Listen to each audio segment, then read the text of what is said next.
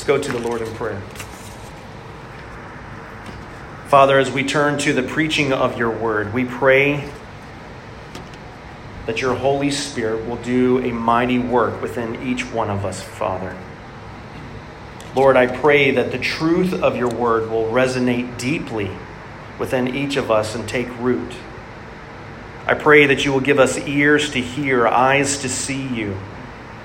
Father, we pray that you will help us to become the people that you would have us to be through the transformative power of your Spirit. Lord, we pray that your people today will be edified, that those who do not know you will hear your word, and through the preaching of your word that you will call your people and you will save them. Father, we pray that you will do a mighty work both within us and then through us to others. Father, we pray that not only this fellowship, but other gospel-centered churches here in the county will preach rightly the word of God and that the gospel of Jesus Christ will be heard. Father, we pray that every pulpit, every man that stands and preaches your word will not see that as their day, as their time, as their voice, but may they be used as instruments for you this morning. Father, we pray that your word will go into the darkness, that you will use us as your instruments both today and then taking the truth into tomorrow.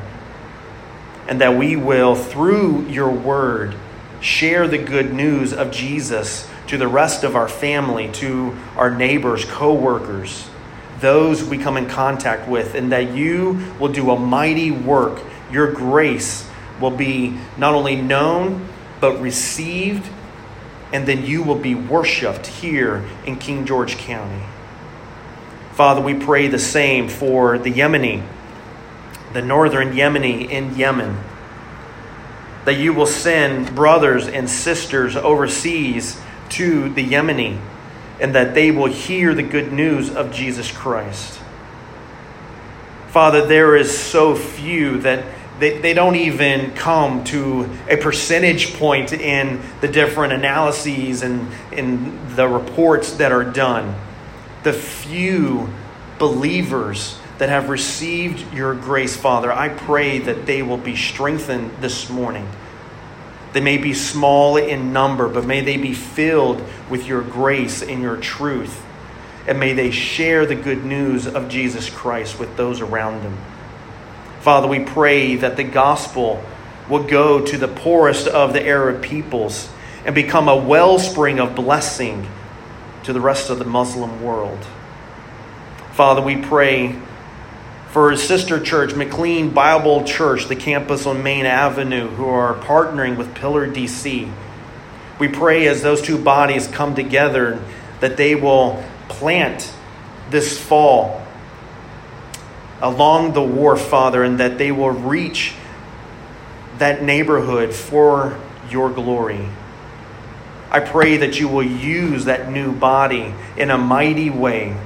The more will come.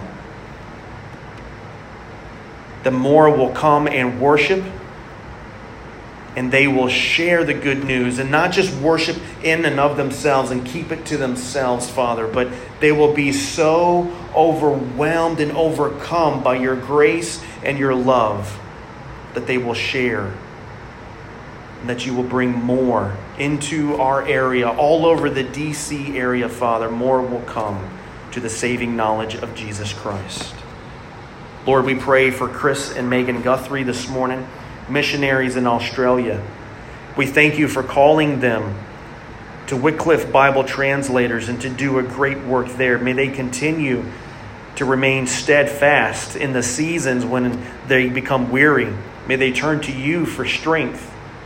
May they continue to do that great work of translating the Aboriginal language so that they can hear the good news there in your holy word. Father, give them what they need, their financial needs this morning. Father, may they put all their trust, regardless of what they're facing, May they put all their trust in you as they go forth. May your grace sustain them. Father, that's our prayer for us this morning. Sustain us, strengthen us, and then use us to the glory of your great name. Amen.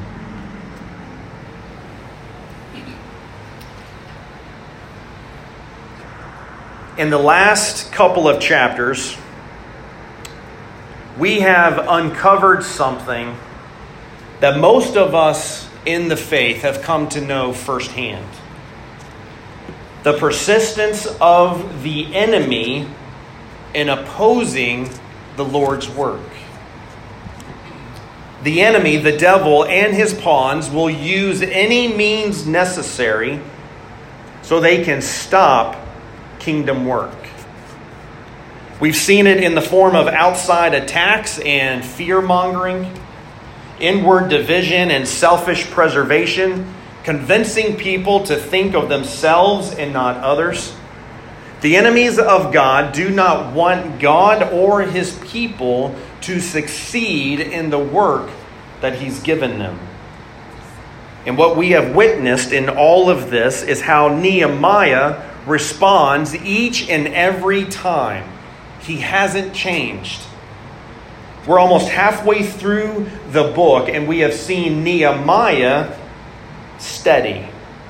His reaction and his focus has remained steadfast. Each instance, it doesn't matter what Nehemiah is facing, Nehemiah puts everything in perspective by having an eternal view. Looking first to the eternal God. This is what Nehemiah has done in every instance of opposition. And this gives Nehemiah an unwavering resolve and a commitment to the Lord. Earlier in chapter 6, the enemies of God came to him 4 times. And each time Nehemiah responds in the same manner. He's consistent. He's not without fear, though. He confessed it in chapter 2, but being faced with a barrage of opposition, Nehemiah's fear of God overrides his fear of man. And this has given him an unshakable faith. He believes in God, who he described in chapter 1 as the God of heaven, the great and awesome God who keeps covenant and steadfast love with those who love him and keep his commandments. Nehemiah prays and calls Israel God's servants, knowing that people sin and are corrupt, and God's graciously given his commandments, his statutes, and his rule through a mediator, and that he holds his people accountable. Yet, God is a faithful, covenant-keeping God who keeps relationship based upon his word, not his people's. He gives mercy freely. He fills hearts with his grace. And he restores, and then he puts a fire in his people that burns for his glory. But this is not about Nehemiah, who faces opposition and who has super strong faith in this God. This is not a story about a man. It's about God, this great God of heaven, this covenant-keeping God who preserves and restores his people. In verse 9 of chapter 6, Nehemiah says, "For they, the enemies, for they wanted to frighten us."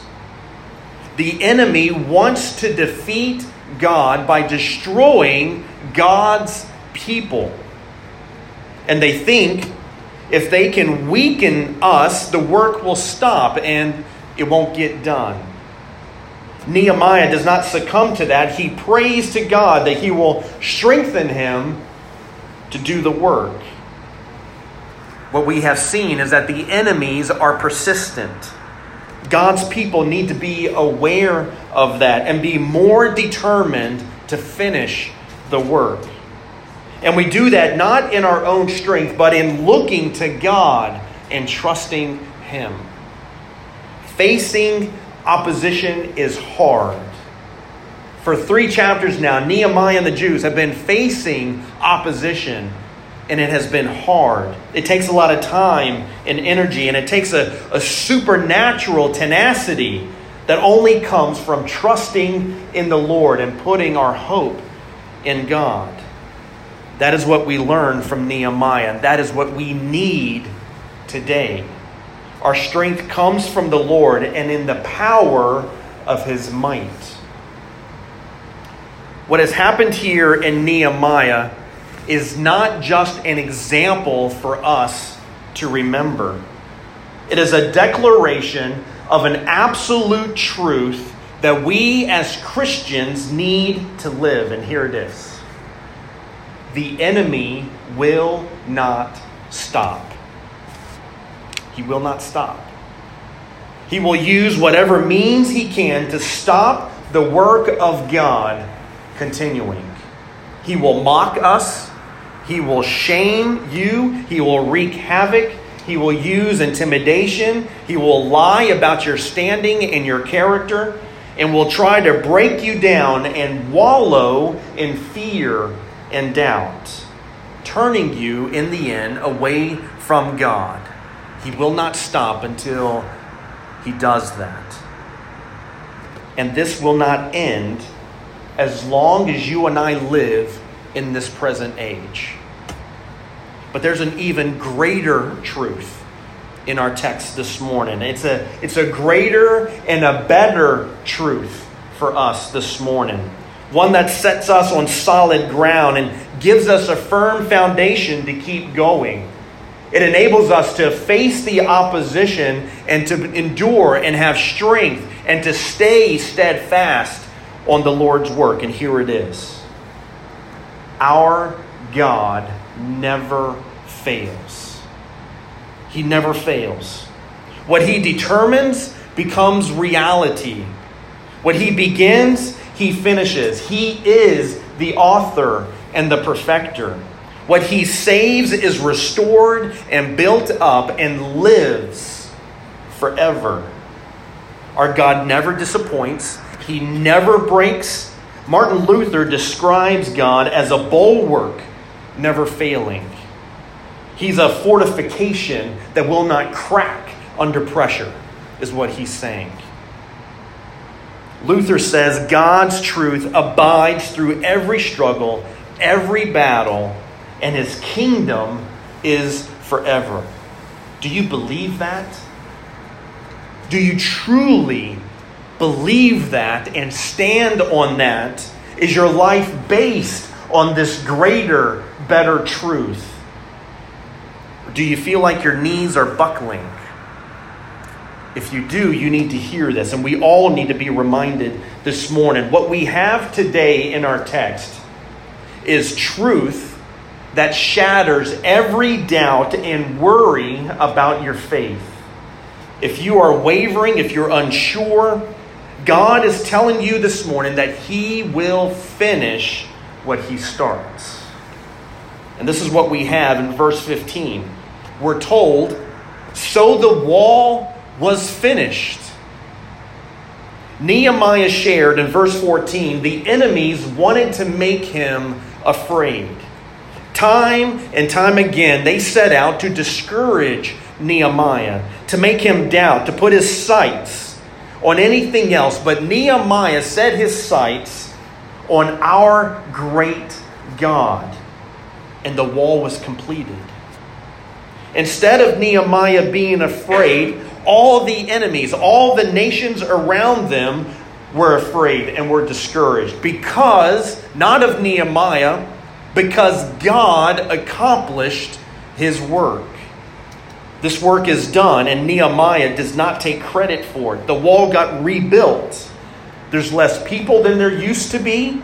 The city looks like a war-torn rabble, but the wall is rebuilt. The people are safe. And God did it in the face of opposition, and He did it in 52 days. Now, it could have been 52 days since verse 14, when Nehemiah prayed once again. And God heard his prayer, and in his providence, God acted. That itself can be a lesson for us. To go from verse 14, knowing that the enemies were making Nehemiah afraid, to verse 15, when God finishes the wall, and he says in 52 days, that can be a lesson for us. In God's wisdom to show us and the world his glory, sometimes God will act immediately in the direct attack, in that moment of opposition. Other times, patience is needed. In waiting on God, his people learn to have a deep appreciation for his goodness, even in seasons of affliction. The psalmist writes in Psalm 119, beginning verse 71, "It is good for me that I was afflicted, that I might learn your statutes. The law of your mouth is better to me than thousands of gold and silver pieces." And writing about that, here's what Martin Luther, once again, this is what he said about that psalm. "No man without trials and temptations can attain a true understanding of the Holy Scriptures. I never knew the meaning of God's word until I came into affliction. I have always found it one of my best schoolmasters." What a lesson for you and I today. The affliction that comes with opposition is an unexpected season of growth and strengthening.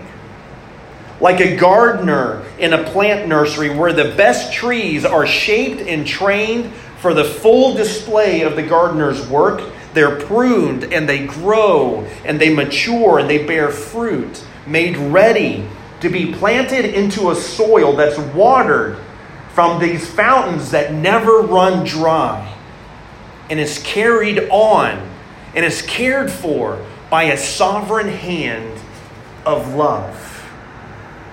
God did a miraculous work in 52 days. But notice, he doesn't tell us that until after those 52 days. We're told the work was accomplished in 52 days. We're not told what he did in those 52 days. But what he did was reverse the tide. The enemy tried to make Nehemiah afraid. Instead, they became afraid because God, in his infinite glory, is revealed as their real opposition. They thought they were facing Nehemiah and the Jews, but who they're really facing, who their real enemy is the almighty, all-powerful God, the true God who cannot be defeated. And their battle is lost. In this affliction, Nehemiah and the rest of the Jews are given a tremendous gift. They're given a window into the throne room of God, and this helps them to endure. Here's what I mean by that. The God of their faith is not just some abstract belief that Nehemiah and the Jews hold on to. With the opposition that has surrounded them for 3 chapters now, they're given access to God acting on their behalf and ultimately acting for his glory. The afflictions they experience causes them to reject worldly mindedness and the emptiness of things seen and the temporal affirmed. They have a front row seat to the value of things unseen and eternal. Paul tells us in 2 Corinthians 4:18, "We look not to the things that are seen, but to the things that are unseen. For the things that are seen are transient, but the things that are unseen are eternal." I have gone to this verse time and time and time again. And we need reminded the opposition that we face is only temporary. What we cannot see is God working in our midst, and we trust him. We can trust him. We put our faith in the one who always fulfills his word. And whether it's immediate, or whether it's 52 days, or whether it's longer than that, we look to him and he finishes the work. James tells us to look to opposition and to count it as joy. When God sees fit, he strengthens and he demonstrates his grace in you. Now, it's not joy in the act when you're facing opposition. That's not the joy. The joy is not the affliction and the battling, but it's in the end. It's what comes at the end. So much is packed into just those 52 days. God is who he says he is. And when he sets out to do what he promises, you can know for sure that he will accomplish it. He will finish it. And he gets the credit for it. His people are strengthened by it. And the enemies of God fear him. They will come to know that God is so much greater than we are, and his ways are so much higher than ours. Nehemiah and the Jews must work in the face of constant trouble and opposition. The enemies have tried to make Nehemiah afraid, and they have tried everything.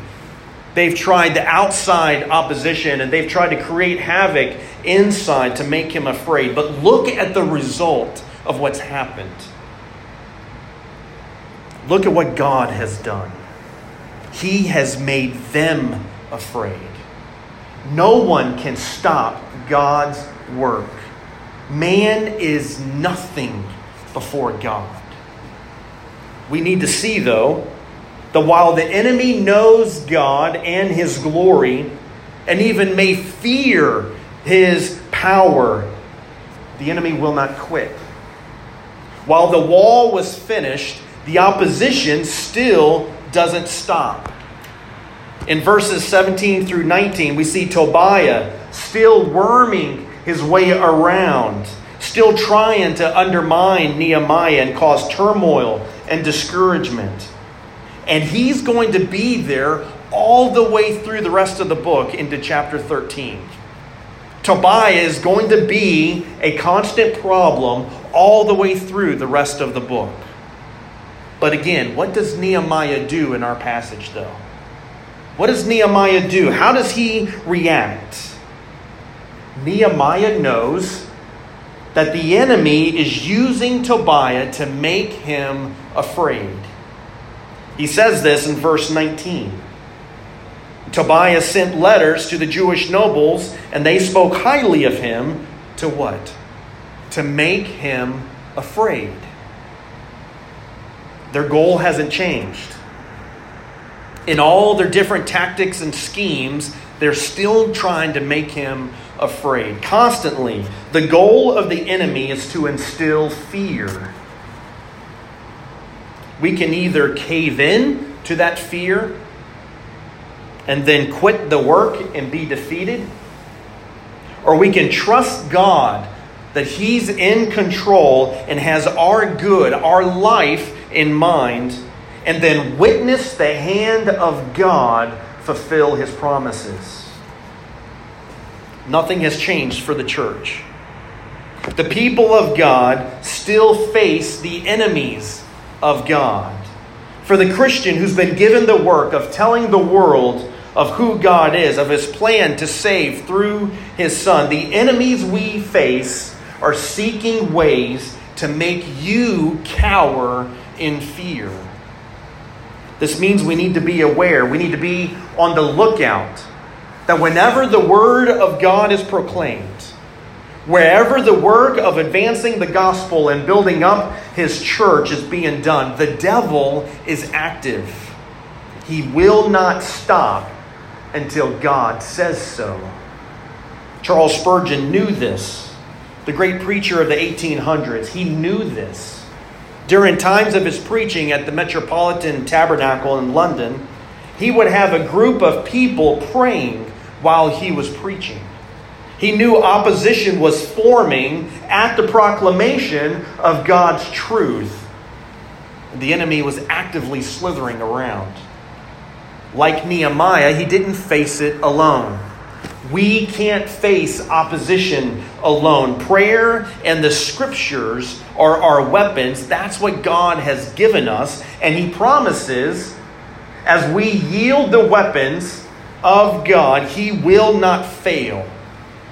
He will not fail us, and he will not fail through us as he accomplishes what he sets out to do. He will advance the cause of Christ, and he will build his church.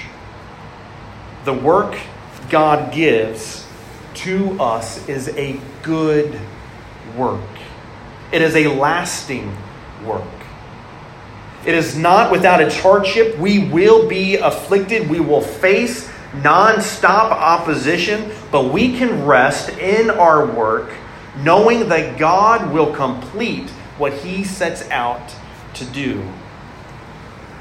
We know this most of all because of what Jesus endured. The closer he got to finishing his mission on earth, the greater the opposition became, the greater the fears of his disciples became. And as he told more of what was to come on Calvary, and then what he experienced in the garden, and he's asked for the cup to pass from him, but he stayed the course. And now, in his strength, we endure all other fears the enemy wants to throw our way. The enemy can accuse, he can intimidate, he can wreak havoc on the church. But the Hebrew writer reminds us in chapter 12, verse 3, consider our Savior, who endured from the sinners such hostility against himself, so that you may not grow weary or faint-hearted. Your struggle against the enemy and the enemy with your own sin, the struggle against your own sin, that pales in comparison to what Christ went through for you. Nehemiah trusted in God in hopes of him fulfilling his promise to restore his people and bring his glory into his presence forever. To bring his people into his glorious presence forever. And you and I now have this promise fulfilled in Jesus Christ. And there's nothing the enemy can do. Christ is our strength. It is his finished work on the cross and his resurrection that enables us to persevere in ours. In the great struggle of the universe, God in Christ reversed the flood of opposition, and Christ said, "It is finished." Then he rose from the grave, and the devil and sin and all corrupted flesh were defeated. While his finished work of securing his people, he has now given us work to do as he restores us. And like Nehemiah, in our work, the opposition continues until the appointed time at the end. The opposition may continue, but so does the work. In chapter 7, the work doesn't stop with the rebuilding of the walls. The walls brought security for the rabble, if you will, for the people. And God then sets in motion of rebuilding the people. Nehemiah says, when the wall had been built, there was more work to be done. And he gave trusted men who are faithful, God-fearing men the task of guarding the gates in the city. Nehemiah could not do this alone. Nehemiah needed help. And so he enlists the help of his brother Hananiah, who he could trust and who had the same desire as Nehemiah. Remember, it was Hananiah that came to him in the first place and told him about Jerusalem. And then there was Hananiah, who Nehemiah describes as a more faithful and God-fearing man than many, there in verse 2 of chapter 7. Just pause for a second. What an honor to be described by God in this way. Remember, this is not just Nehemiah's words in this book. These are God's words. What an honor to be described by God that way. Don't you want that said of you? I know I do. This is someone who is trusted by God to help Nehemiah in his God-given task. He is known for his faith and his obedience to God. It is a reflection of a heart that is full of God's grace. He is known for his godliness. And why is this important? Because godliness goes beyond justification to transformation. It goes from pardon to eternal glory with God. God has given faithful men and women today to help in the work that God has given. And that's every committed follower of Jesus Christ. Through Christ, we have the task. Like in the book of Nehemiah, the guards, we have the task of guarding the kingdom and working to advance the cause of Christ. Our work is a good work, and it has opposition. It may be fierce at times. We may feel afflicted, and the opposition isn't going to end. But know that our God does not fail. And He's already accomplished what He set out to do. He's already determined your salvation. What He's given us is already in His hand, His secure hand. And nothing can take anything out of His hand. The outcome of yours and my work, just like here in Nehemiah, it is an assured, certain work. Those who seek after the Lord will be kept secure. They will be renewed. They will be preserved. And the outcome He has for you and I as followers of Jesus Christ, the outcome He has for us is salvation, not destruction. God's enemies, our enemies, will be stopped. The church will be built up, and God will fulfill His promise to you and to every believer of Jesus Christ. The work will be accomplished by our God, and we will glorify Him for it. Let's pray.